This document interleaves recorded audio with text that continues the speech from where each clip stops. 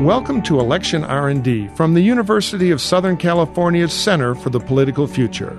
Our podcast brings together America's top politicians, journalists, academics, and strategists from across the political spectrum for discussions on hot-button issues where we respect each other and respect the truth. We hope you enjoy these conversations.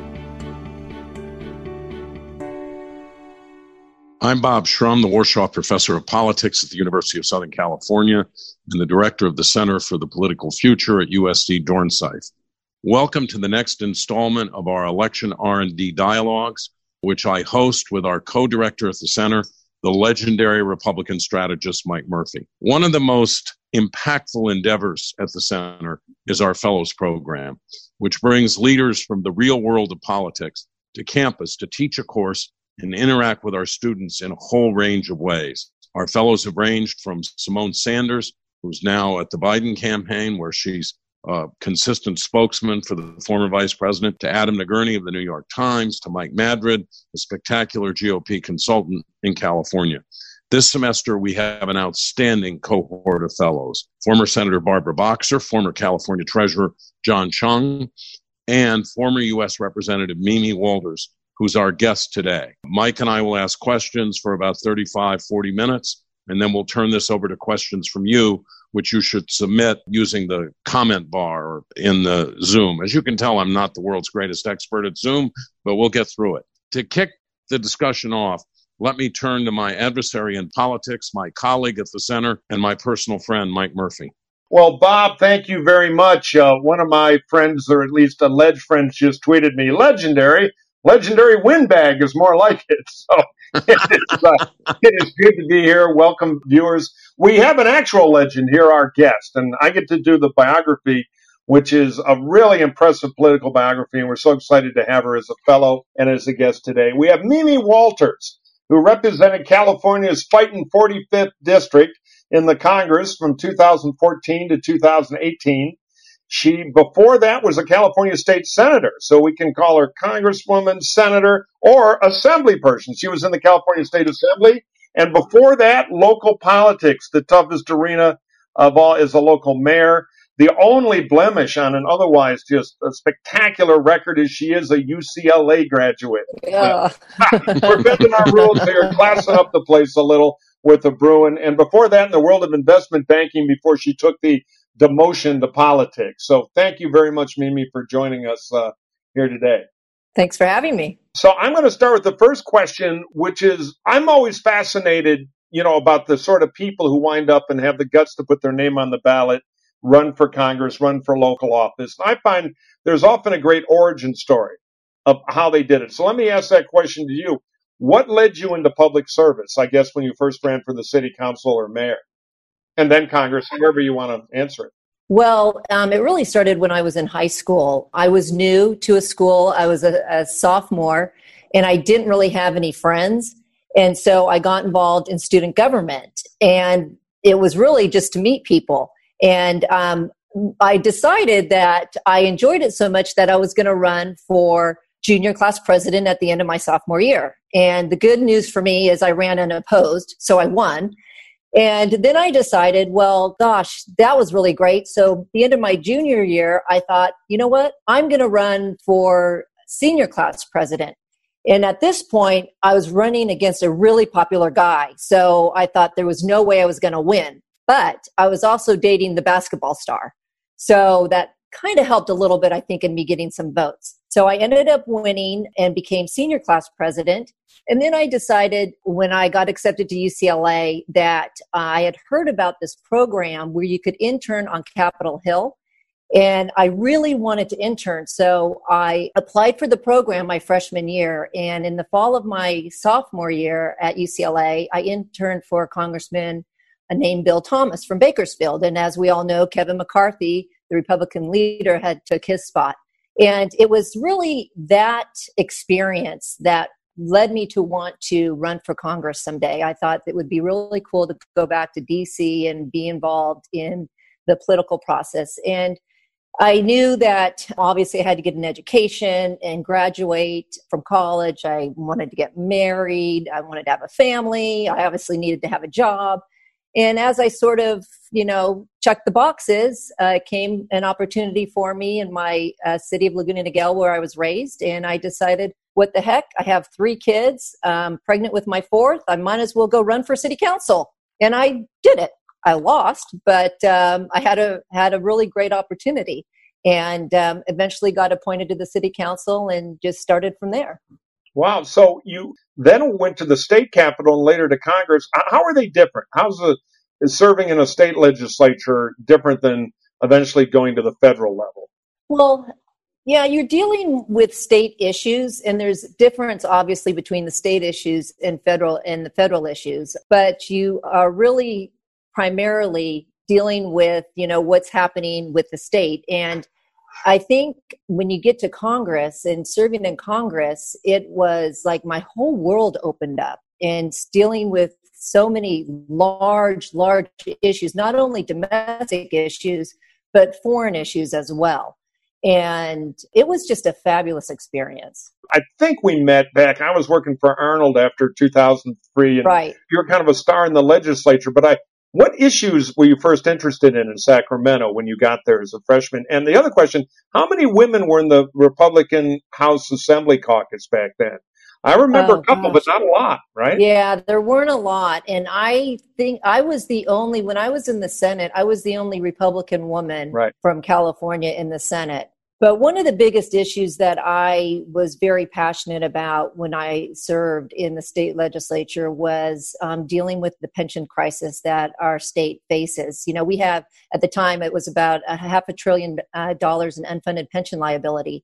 And it was actually under Governor Brown that we were working towards making some reforms. And unfortunately, the reforms didn't go far enough. We did make some tweaks here and there, but that is one of the issues that I continue to be very concerned about for the future of our state.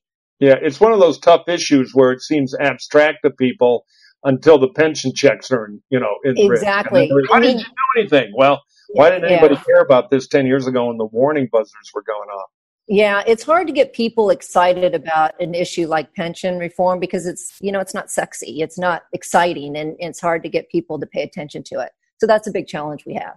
Isn't it a classic case of an issue that is not urgent at the moment, so it's easy for people to put it off and to say we're going to fund all these other things and let somebody else take care of this 10 years down the road? And how do you overcome that?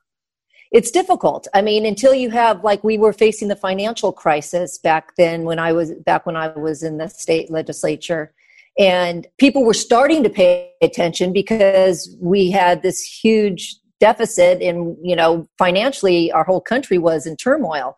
So people started to pay attention then, but, now is a different time, and they're just not that interested in my opinion. There's a famous Bob Dole story that I actually heard Bob Dole tell back in the 90s, which was when he was, Senate leader and a big, huge job in D.C. He'd walk down the hall, 30 people follow him around. But Dole would always joke around that when he was talked into running for Congress as a young veteran back in Russell, Kansas, he got there and he was extremely intimidated as a young House member because he looked around and thought, I'm just some hayseed from Kansas. I can't believe it, as he looked at the oil paintings and the statues and everything in that ornate Capitol. And then 2 weeks later started thinking, how did all these clowns get here? So what was it like as a freshman member of Congress? Because, people only see Congress through the lens of kind of fiction where there are limousines and earphones and, they don't really know what it's like to be a House member with a small staff, one of several hundred. Maybe, any memories of that when you showed up? I mean, you're a political pro by then, having been a California state senator, which in many ways you represent often more people than a member of Congress. It's a bigger thing. Mm-hmm. But still, the House in particular is a special animal. And I'm curious if you might want to talk about that a little bit for folks who don't kind of know what it's really like in that world. Yeah. Your days go so quickly. And I remember after I lost my race, I had lunch with former Congressman Chris Cox. And I said, Chris, what's it like when you're not in office anymore. And he says, your life is going to slow down and you're going to actually be able to enjoy it. I mean, I spent 4 years in DC and I cannot believe how quickly that time went. From the moment you get up in the morning, you're at meetings, at breakfast meetings, you go to your office and, you know, you have more meetings or you have committee hearings and then you have a lunch and it just meeting after meeting, you're meeting with constituents. It's, you know, there's not enough hours in the day. You walk a lot. You have to, because when you go to vote, you walk from your office. And I mean, I used to walk like 15,000 steps in a day. So now that I've gotten back home, I've had to be sure I'm exercising a lot so I don't gain weight. But you're meeting amazing people. It's incredible how many people you meet. And it's obviously you can't remember everybody's name, but it was a fantastic opportunity. It's funny. I had some friends from kind of outside politics, and these were one center, one left Democrat not long ago. And I arranged for them to have, you remember Doug High, probably a great old staffer, worked for Eric Cantor, kind of take them around a little bit as part of a project I'm working on. And they got in an elevator with, like, I won't name names, but 2 fiercely partisan cable TV Democrats and 2 fiercely partisan Republicans, including Jim Jordan. And they were all backslapping and, hey, you see the cafeteria's got a better soft serve ice cream machine now. They couldn't believe it. That kind of behind the scenes of it, it's not a fist fight in the hallways and everything. Right. Right. House. Did you have some good Democratic friends and everything? You probably voted. Absolutely. All the time. Yeah. Yeah, absolutely. I mean, I would talk to my Democrat friends all the time. And it's one thing when you're discussing policy and you may have differences on policy, that's your job. But it's another thing when, you know, you're not discussing policy and you are just asking about their family, how they're doing, and you develop those relationships. And I have a lot of relationships, especially on the Democrat side with my California colleagues, because number one, I spent a time in the state legislature with many of them and they went on to Congress. And so I have a lot of relationships and a lot of respect for them. But it's true. It's, you know, you have to do your business, but then you can be friends afterwards. Can you talk about why, given that the polarization in our politics, and when people think of the Congress, I think the first word that comes to mind is can't get anything done, fiercely divided. Why is that way now as contrasted with a decade or two ago? I think the rhetoric has gotten worse, and I think that plays into it. There's a fight, always a fight, to who's going to have control of the House and the Senate and the presidency, because remember, whoever's in control, it's their agenda that they're promoting and moving forward. And I think that with social media now, people write things and they'll say things and they'll tweet things that they can hide behind. And so I think the rhetoric has just taken up another level, and that's adding to the polarization. When I first started doing politics longer ago than I want to remember, there were Democratic members of the Congress who would buck a Democratic president. There were Republican members of the Congress and the Senate who would buck a Republican president. That all seems to be a thing of the past now. Mm-hmm. It does. I mean, we still have a little bit of it. I witnessed a little bit of it when I was back there, but it's changed and not for the better, in my opinion. And is there any way that could be changed? I mean, is it just a matter of fear that members of Congress and senators are fearful of bucking a president of their own party? Yeah, because their fear is being primaried. I mean, remember what happened when the Tea Party came in on the Republican side? They were taking on more moderate members. You see it now on the Democrat side, where you have more of the moderate members are being taken on by the left. And so they're very concerned about, being primaried and losing their seat to somebody in their own party. And I think that's the reason, one of the reasons anyway. Yeah, I've never worked for any candidate incumbent who, when you have the political meeting, the big topic is how do we lose our primary? Right. On the other hand, like how do we survive our primary? I mean, we might have a headline next week, and there's a lot of Democratic excitement about the race against Mitch McConnell, which is a tough one in Connecticut. But McGrath, the candidate, former Air Force officer, she's very impressive. 19 million, I think, cash on hand 2 weeks ago from all her fundraising support. She may well lose the primary next week. I think it's even money. I actually would if Bob gives me odds, put $20 on the progressive challenger, a state representative named Brooks, to beat her, because the energy, it is hard for a centrist to get through the modern primary. The other thing is redistricting, and gerrymandering has narrowed the number of competitive districts. There used to be about 90 members of Congress between the most liberal Republican and most conservative Democrat, and now it's down to like 8. And I make this point because you're an interesting study in all this.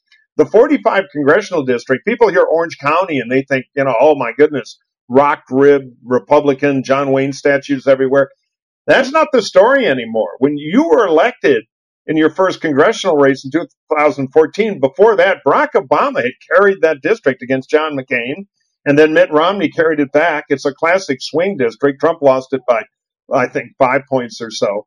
So you were part of that group of Republicans who came from districts that were not lockstep, where you had real politics back home. And that probably made it a little more complicated when the leadership is very much aligned to guys who are in an incredibly safe district and, are happy to go to the hardcore.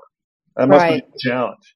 Yeah. And it was in my district, since Trump had lost, I had to really walk sort of that fine line during the whole campaign where I obviously very much supported his policies, and I had to be careful about being too tied to him because I knew that the district didn't like him.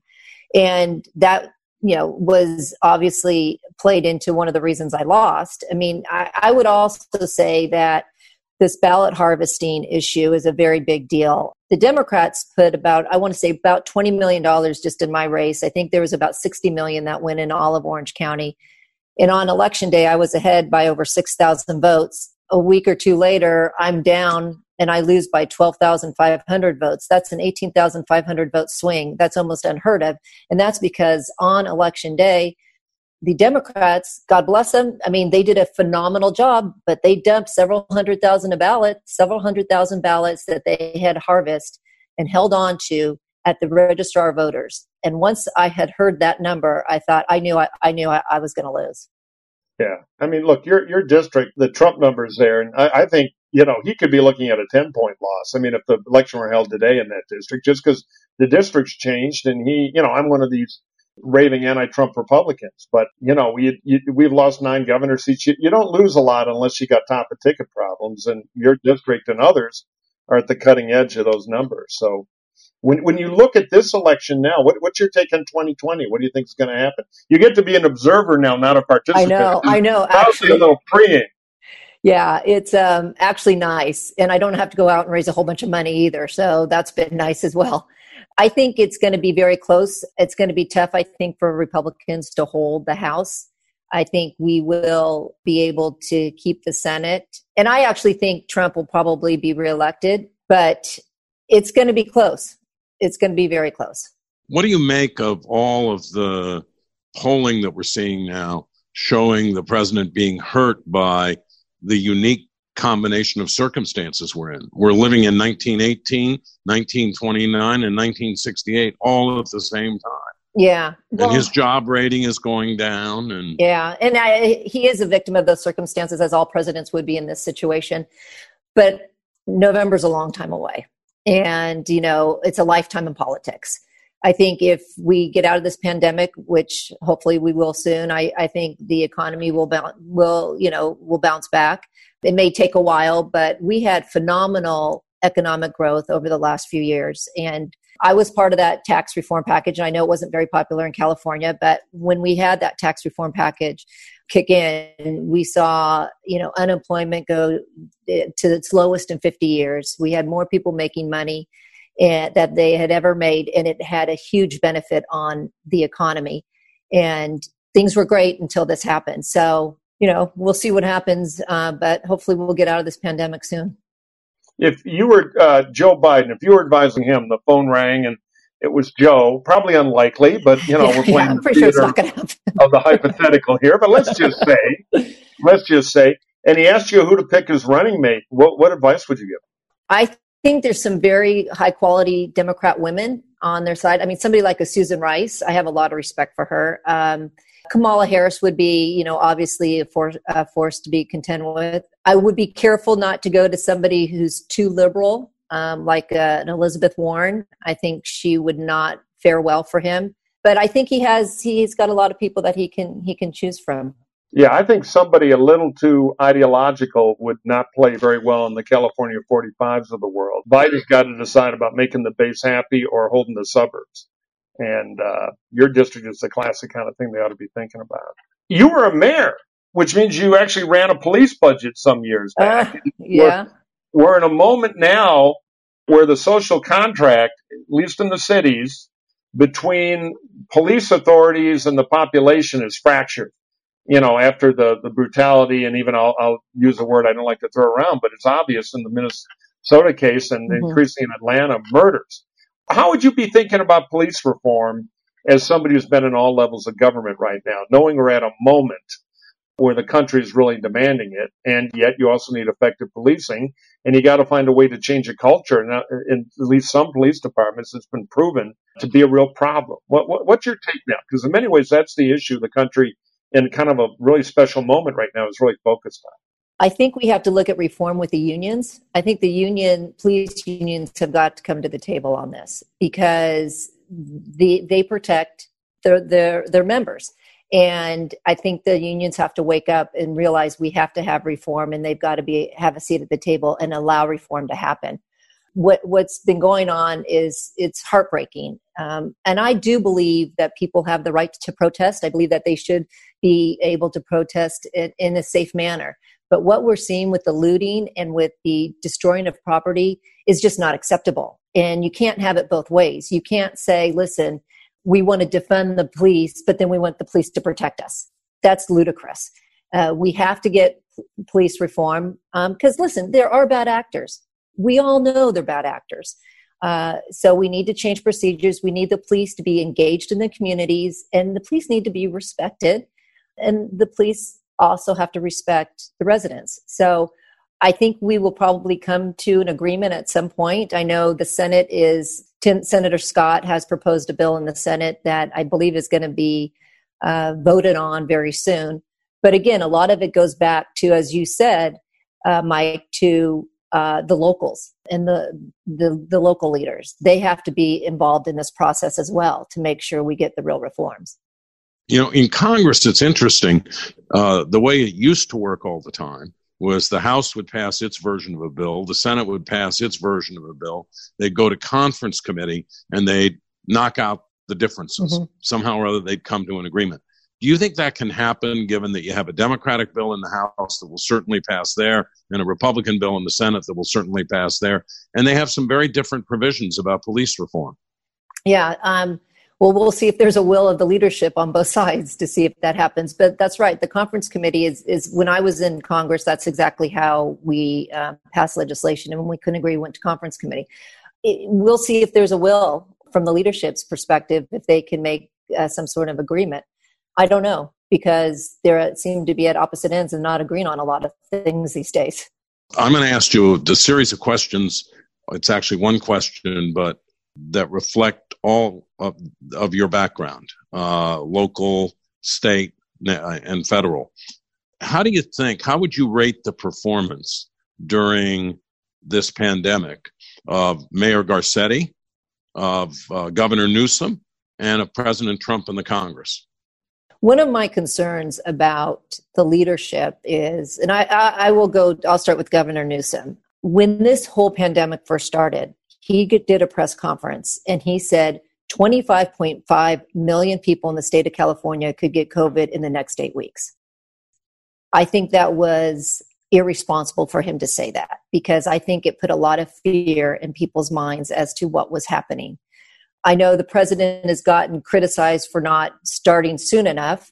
And I know that Mayor Garcetti has kept LA on lockdown way too long. I know a lot of people are upset about that. What I will say, as a leader in the positions they are all in, you are in a tough spot. I mean, you have to, your number one job is you got to protect people. And with the data coming out and people not really knowing how serious it is or how unserious it is, you have to put yourself in a situation where what do I think is the best course of action? And perhaps all three of them thought they were doing what they should be doing. I personally thought it was a little too much. People have to have their freedoms. And one of the things that has me very concerned is what are the ramifications of shutting down the economy for 3 months and counting and keeping people holed up in their house, and what kind of unintended consequences are we going to have when it comes to suicides have gone up, mental health issues have increased. We have to think about that as it relates to what this pandemic has created. I look at the state of California, 157,000 cases in California, and 5,000 people have died from COVID-19. And we've completely shut down California. I don't think that was something we should have done. I mean, it's easy, I guess, to look back and say hindsight's 20/20, but I think we went too far. Bob, did you have a follow-up? I see. No, that's all right. Listen, we're not here to debate. We're here to hear from Mimi Walters. So I'm not going to debate her about this. I think that it is true that we have now lost more people than we've lost in all the wars that this country has waged since World War II. So I think it's a pretty serious problem. And Anthony Fauci today is now saying probably can't have football this fall, which will be another aspect of shutting down. Right. And that we can't even talk about a second wave because we're not through the first wave yet. And we're seeing huge spikes in places like Florida and Oklahoma and Georgia, places that seem to be okay. Yeah, but I think there's also more testing out there too. That I think has to be factored into it as well. A lot more testing. So we're getting more cases. We're seeing that. There are also antiviral drugs coming along and cocktails that are showing finally some effectiveness, which might help bend the mortality curve. Yeah. One thing I worry about a little, and I don't have an answer to this, but I can do arithmetic. We're spending now with the stimulus in real dollars damn close to what the government spent to win the Second World War in equivalent dollars. Trillions and trillions of dollars of stimulus. Now, you can't let the economy run dry, seize up, and trigger a massive depression. So there's got to be a middle ground somewhere on just how much stimulus we can afford at a time already of huge deficits. One of my zillion criticisms of Donald Trump is he's, in my view, no fiscal conservative.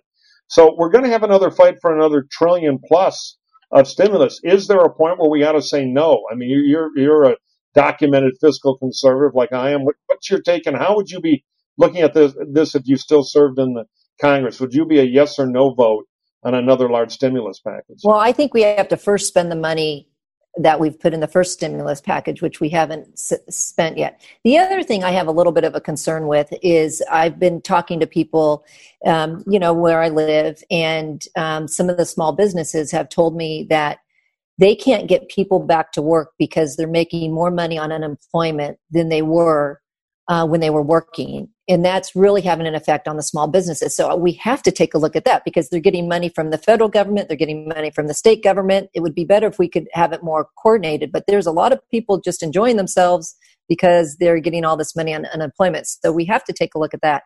But I would first, let's spend this money, because I agree with you, Mike. I'm very worried about our deficit in the state of California. I mean, in the country. I mean, it's horrendous.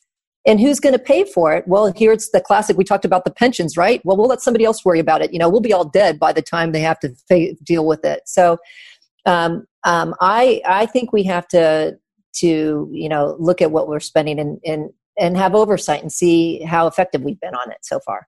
Yeah, and it's a compounding problem because government revenues go down in a recession and government spending goes up. And I'm all for stimulus, and I'm not necessarily at all against the initial steps of this, but there's got to be a big view because otherwise we're going to have this just massive explosion in federal debt. And then policymakers are going to start looking at inflating their way out of it. And then the life crusher of inflation could anyway, there are big macroeconomic issues coming, and that's got to be part of the equation. Now, let me pivot a little to career advice because we're almost ready for questions here.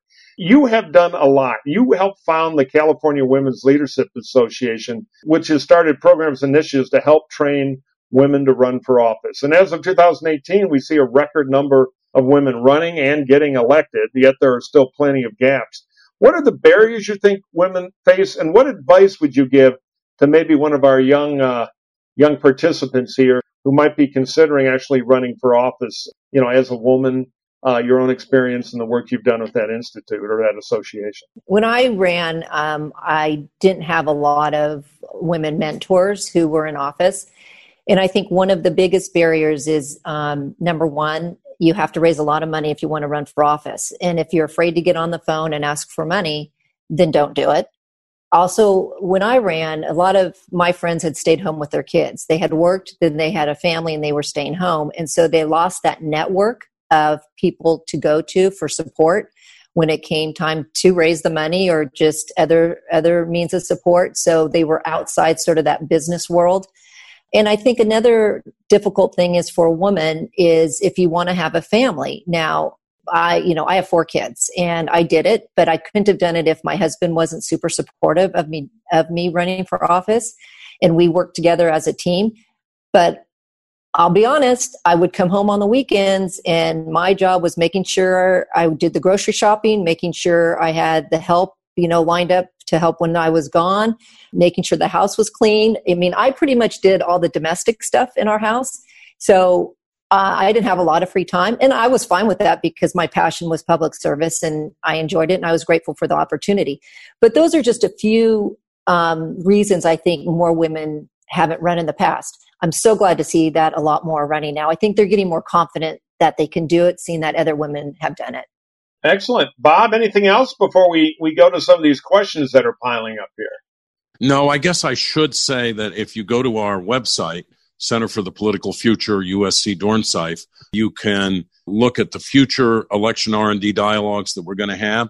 Mike, I think we can go to Q&As. All right, cool. We have an interesting question here. This is from Adam Jackman, who is currently interning with Congressman Lee Zeldin in New York's 1st Congressional District, which is close to my heart because as a young punk Georgetown kid, that's where I did my first congressional race, out there for Bill Carney, who we got reelected in the fishtail out there. Anyway, so in the New York 1st, the very end there of Long Island, the so-called fishtail, Adam writes, I've been getting calls from many constituents of the district that claim they are receiving absentee ballots for their deceased relatives. Are we sure this isn't Chicago? And right now, there is no barrier to these ballots being sent in and possibly counting. What kind of reform could be instituted for this issue to be solved by November to make sure we have legit elections? And I'll add, as a fan of vote by mail, which we've done successfully for years here in California, if that spreads, what can Congress do to in a time of COVID where, in-person voting might be hard, make it work and make it work fairly and avoid those kind of errors that Adam claims he's getting there in the Zeldin office? Yeah. First of all, Lee Zeldin was my class. Lee is a great guy, so I'm sure he's enjoying himself interning for him. We've experienced that in California as well. You may remember the Judicial Watch actually sued LA County because they were sending ballots to residents that were not still alive. And they won that lawsuit.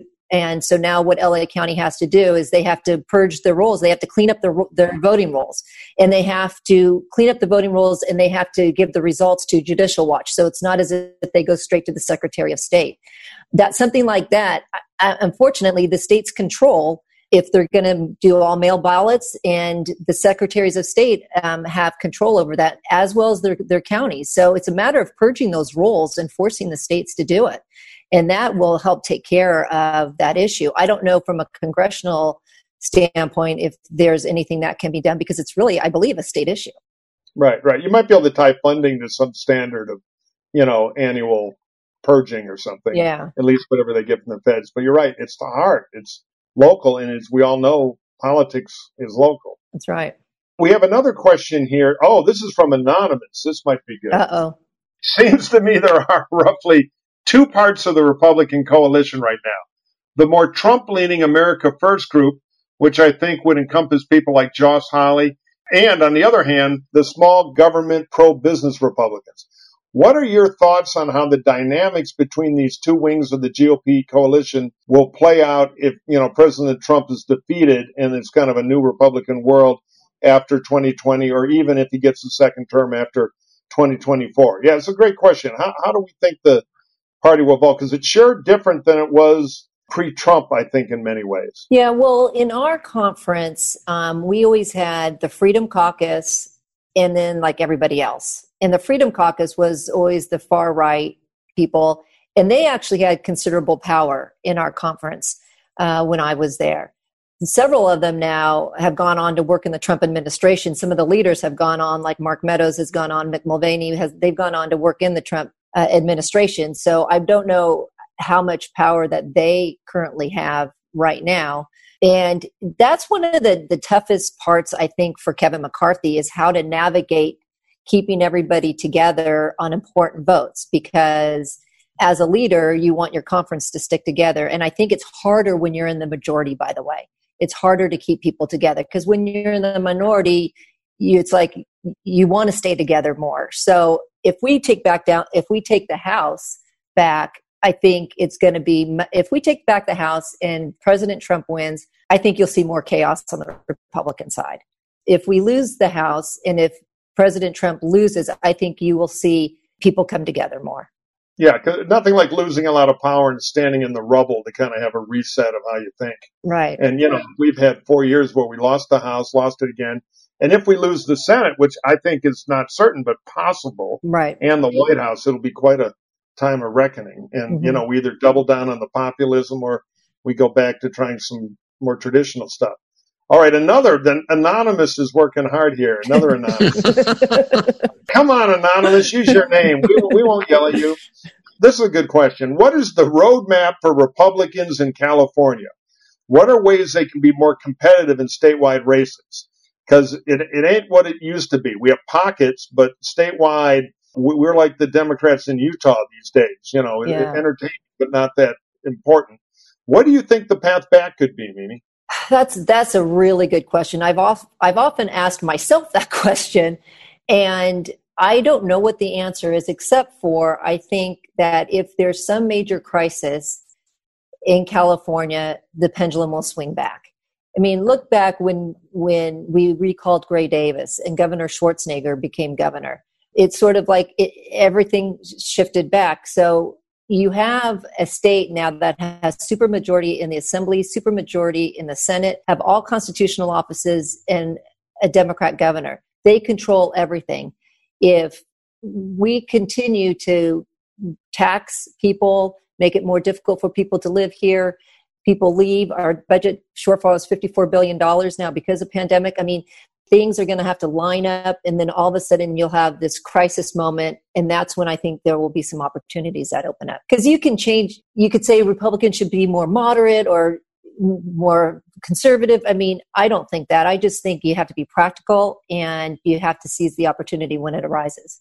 Yeah, my view is you need an opportunity conservatism. I mean, I grew up in Detroit, and sometimes I look at the party in states that are demographically at the leading edge of change in America, and we're like the Chevy dealer. When the guy walks in, the salesman's first line is, "I want to throw your parents out of the country." We're not selling a lot of Chevys. The California is going to be the first state to be majority minority. Mm-hmm. And if we can't compete outside the old white dudes like me, we're mathematically doomed, and then we got runaway socialism. So I know the Dems over it, but the question is, I know the Dems over. The question is, are we going to be there to be a viability, or are we just going to organize the gated community and be all ticked off? Right. Here's a Noam Chomsky quote. Bob, I think I know your alias here. This is legitimately from Kimberly Bliss, who writes, Noam Chomsky talks about the responsibility of intellectuals, but how can politicians do the right thing if corporations control them? What can we fight to get change that can make the biggest impact? And what are the chances we can alter this problem? Well, maybe I'd be interested in your answer, but you might talk a little bit, because this is where regular folks don't quite understand how fundraising works, how every member of Congress hates it, how it's not a matter of control so much as, access to make an argument. I mean, regardless of R versus D, how does money actually work every day in politics if you're elected and somebody says you got to raise $2 million to get reelected? Yeah. So anyway, however you want to answer it, but I think that's an interesting area. I would say, first of all, politics is a huge industry. People make a lot of money off of politics, and it is very expensive to run. The good news is, I think, is there are limits that a candidate can take from corporations or from unions. The unions play a very big part in this whole, in the political process. And it can be very difficult. You spend a lot of your time raising the money. And even though, I would take money from everybody because I didn't want to discriminate. I'm like, you give me your money, I'm not going to discriminate. I'll take everybody's money. But that never influenced my vote. Now, some people it might, some people wouldn't. But if somebody's going to give me $2,800, okay, big deal. I'm grateful, but it's not like, okay, I'm going to go vote for whatever you want. I always try to vote my philosophy and what I believed in and what the voters had elected me to do. But money will always be in politics. And the one thing that I get concerned about is if we start to go down this path of having taxpayers pay for people running for office. Number one, that's very expensive for the taxpayers to pay. And number two, you can never deny somebody who has their own money to give themselves and fund their own campaigns. So I think we have to make more of a level playing field for people who aren't really wealthy and can't afford to fund their own campaigns, and then let people who don't have that money raise the money so that they can compete. But it's sort of a necessary evil in the game, and it's never going to go away. Well, the Supreme Court says money is speech, which is an unpopular opinion, but I think an intellectually honest one.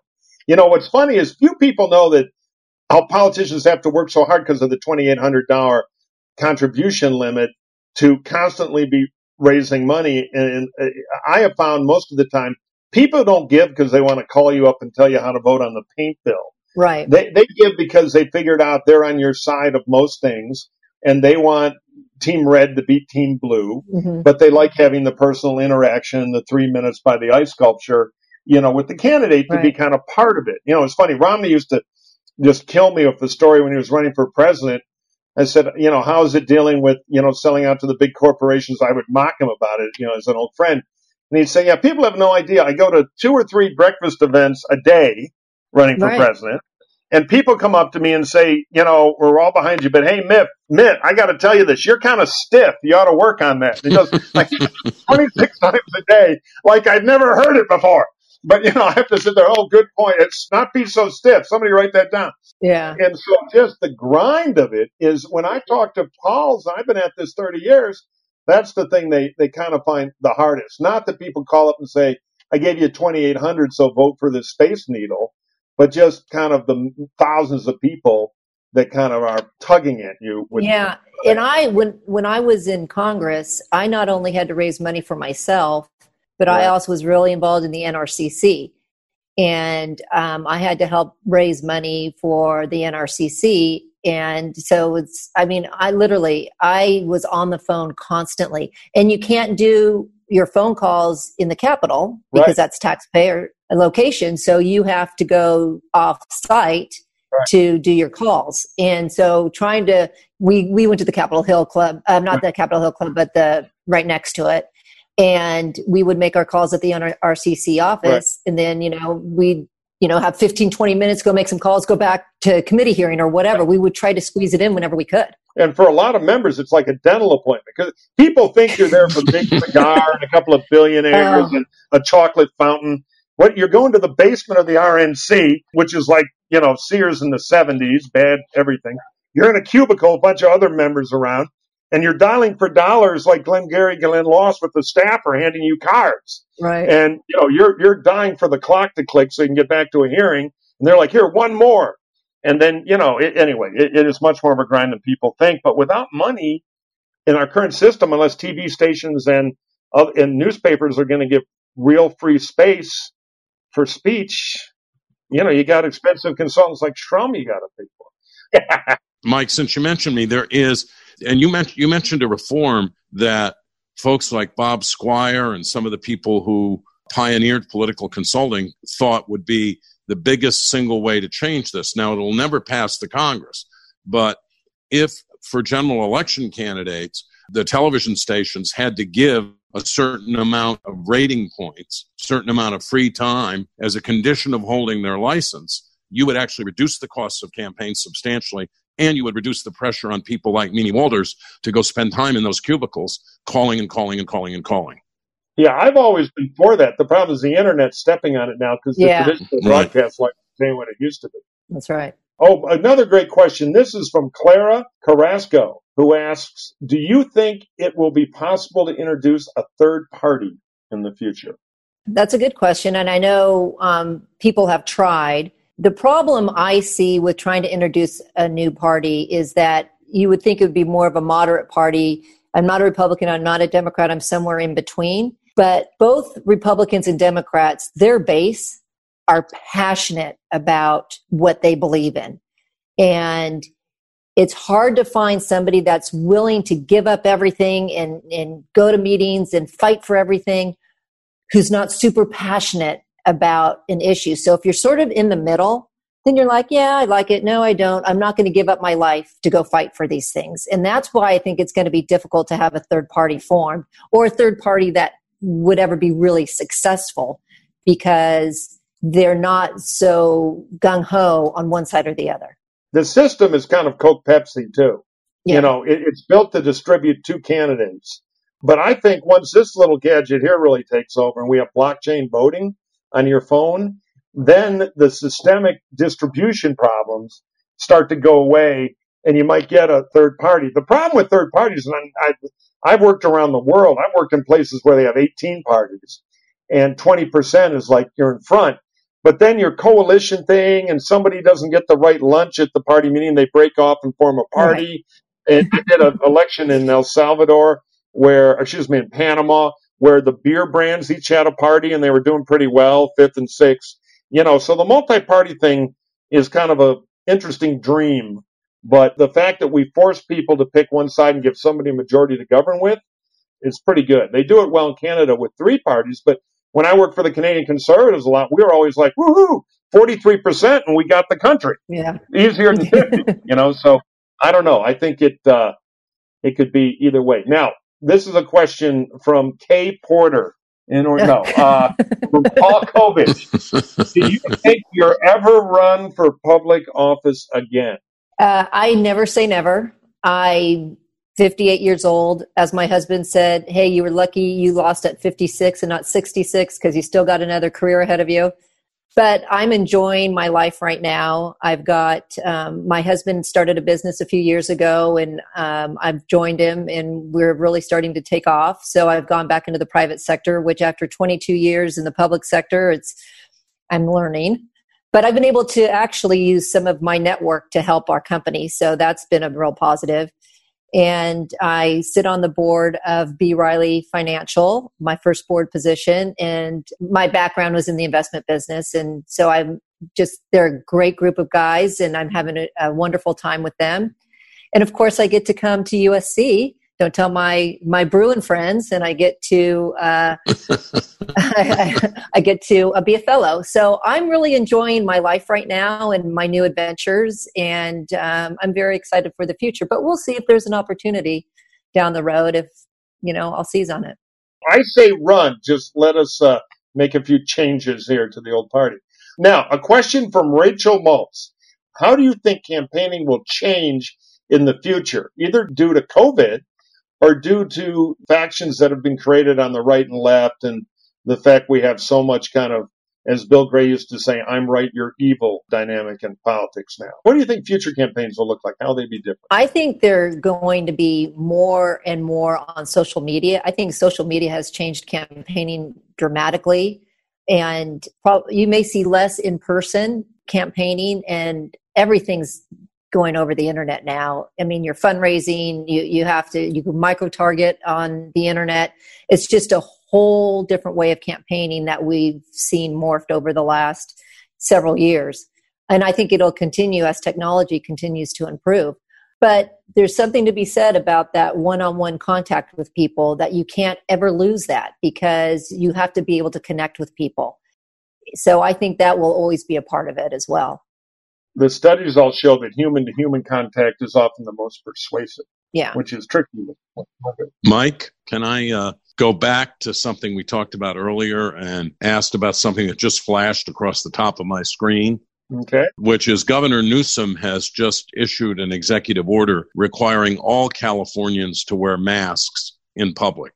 How do you feel about that? Do you think it will work? And why is there so much resistance to the evidence that comes from Fauci, CDC, lots of other places, that mask wearing is actually the single biggest way to stop the pandemic. Well, I think that he's going to have a very difficult time enforcing wearing masks. I mean, if I'm out on the street by myself walking, why should I have a mask? No one's around me. And I think you're going to have a problem with local control. Some of the counties are just not going to listen to what he says. And I mean, I look at our sheriff here in Orange County. You know, he's not going to spend his resources going after people and putting them in jail, ticketing them because they're not wearing a mask. I just disagree with it. I think I don't see that if I'm outside by myself, I'm hurting anybody. Yeah, it's interesting because Italy, which was an epicenter of all of this and now has almost no cases, they enforced it not by putting people in jail, but by having fines like 200 euros, 300 euros if you weren't doing what you were supposed to do. I think it'd be very hard to enforce that here, but I also think what he's trying to do is stop the spike that we're seeing in cases in California. Mm-hmm. Yeah. Probably. Yeah, it's a tricky one because if you have any brains at all, you wear a mask. You know, so the question is, does the nanny state have to enforce it? I think maybe a sticker on your forehead, I'm an idiot, you have to wear for jail. You don't wear one. I prefer that to jail. Maybe it'll catch on, and, you know, it biologically is pretty proven, and it's not that hard a thing to do. Now, double question. First, another anonymous one. Mike Murphy and Bob Shrum, you were terrific, especially together. Why isn't Election R&D a major network television series? Well, thanks, Mom, but take a look. Your face is made for radio, okay? I know, unbelievable. Would be ratings gold. Now, the serious question, but thank you for those kind words, Anonymous. Question from Devin Patel. This is a great question. As an undergraduate student looking to eventually run for elected office, starting in city council, how do you build a coalition? Mimi, great question. Yeah, that is a great question. When I decided to run for city council, I got very involved in my community, and I actually got my start working on the holiday parade. And I worked on the holiday parade, got to know people who were in the community. I then got appointed to the investment or the banking committee. We had just gone through a bankruptcy in Orange County in 1994, and they had formed a banking committee. And so I got appointed to that. And I just volunteered in my community. And I also volunteered with the Republican Party because we were heavily Republican city.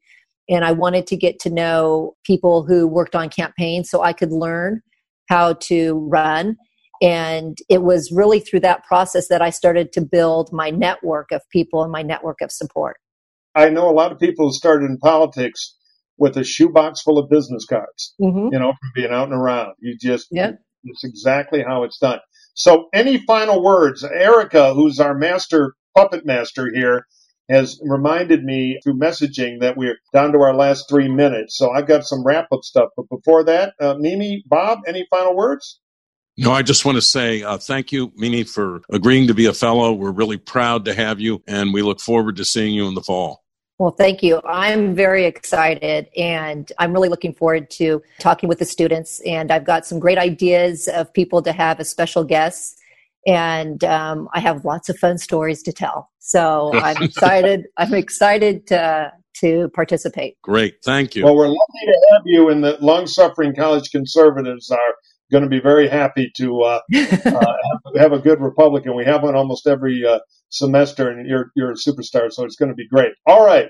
So if you want to keep track, you audience people, of what we're up to at the Center for the Political Future, there are lots of ways to do it. First of all, you can support us because we do it on a tiny budget, and we have something called the Center for Political Future's Center Leadership Circles. Now, your donations fund scholarships, events, student loans. We actually sent a dozen kids out to Iowa to work on the caucus to learn how to break into politics. It's a life-changing thing for kids, and all of that comes from the funds that we get from great donors like you. So if you're interested in supporting us from $5 to $5 million, we'd love to talk. So you can contact us there. We have a website, of course, and we have a Twitter feed, Center for the Political Future. Our Twitter feed is at USC POL Center. Thank you for joining this Zoom conversation. We do a lot of these. Track the website. And again, I want to thank Bob Shrum, my co-pilot here, and Mimi Walters, our upcoming fellow and distinguished Republican public servant. See you next time. Thank you for joining us on Election R&D. It helps us a lot when you subscribe and rate the show 5 stars on iTunes, Spotify, Google Play, Stitcher, or wherever you get your podcasts from. Follow us on Twitter at USCPOLFuture. That's USCPOLFuture. Follow us on Facebook and YouTube, and visit our website for upcoming programs.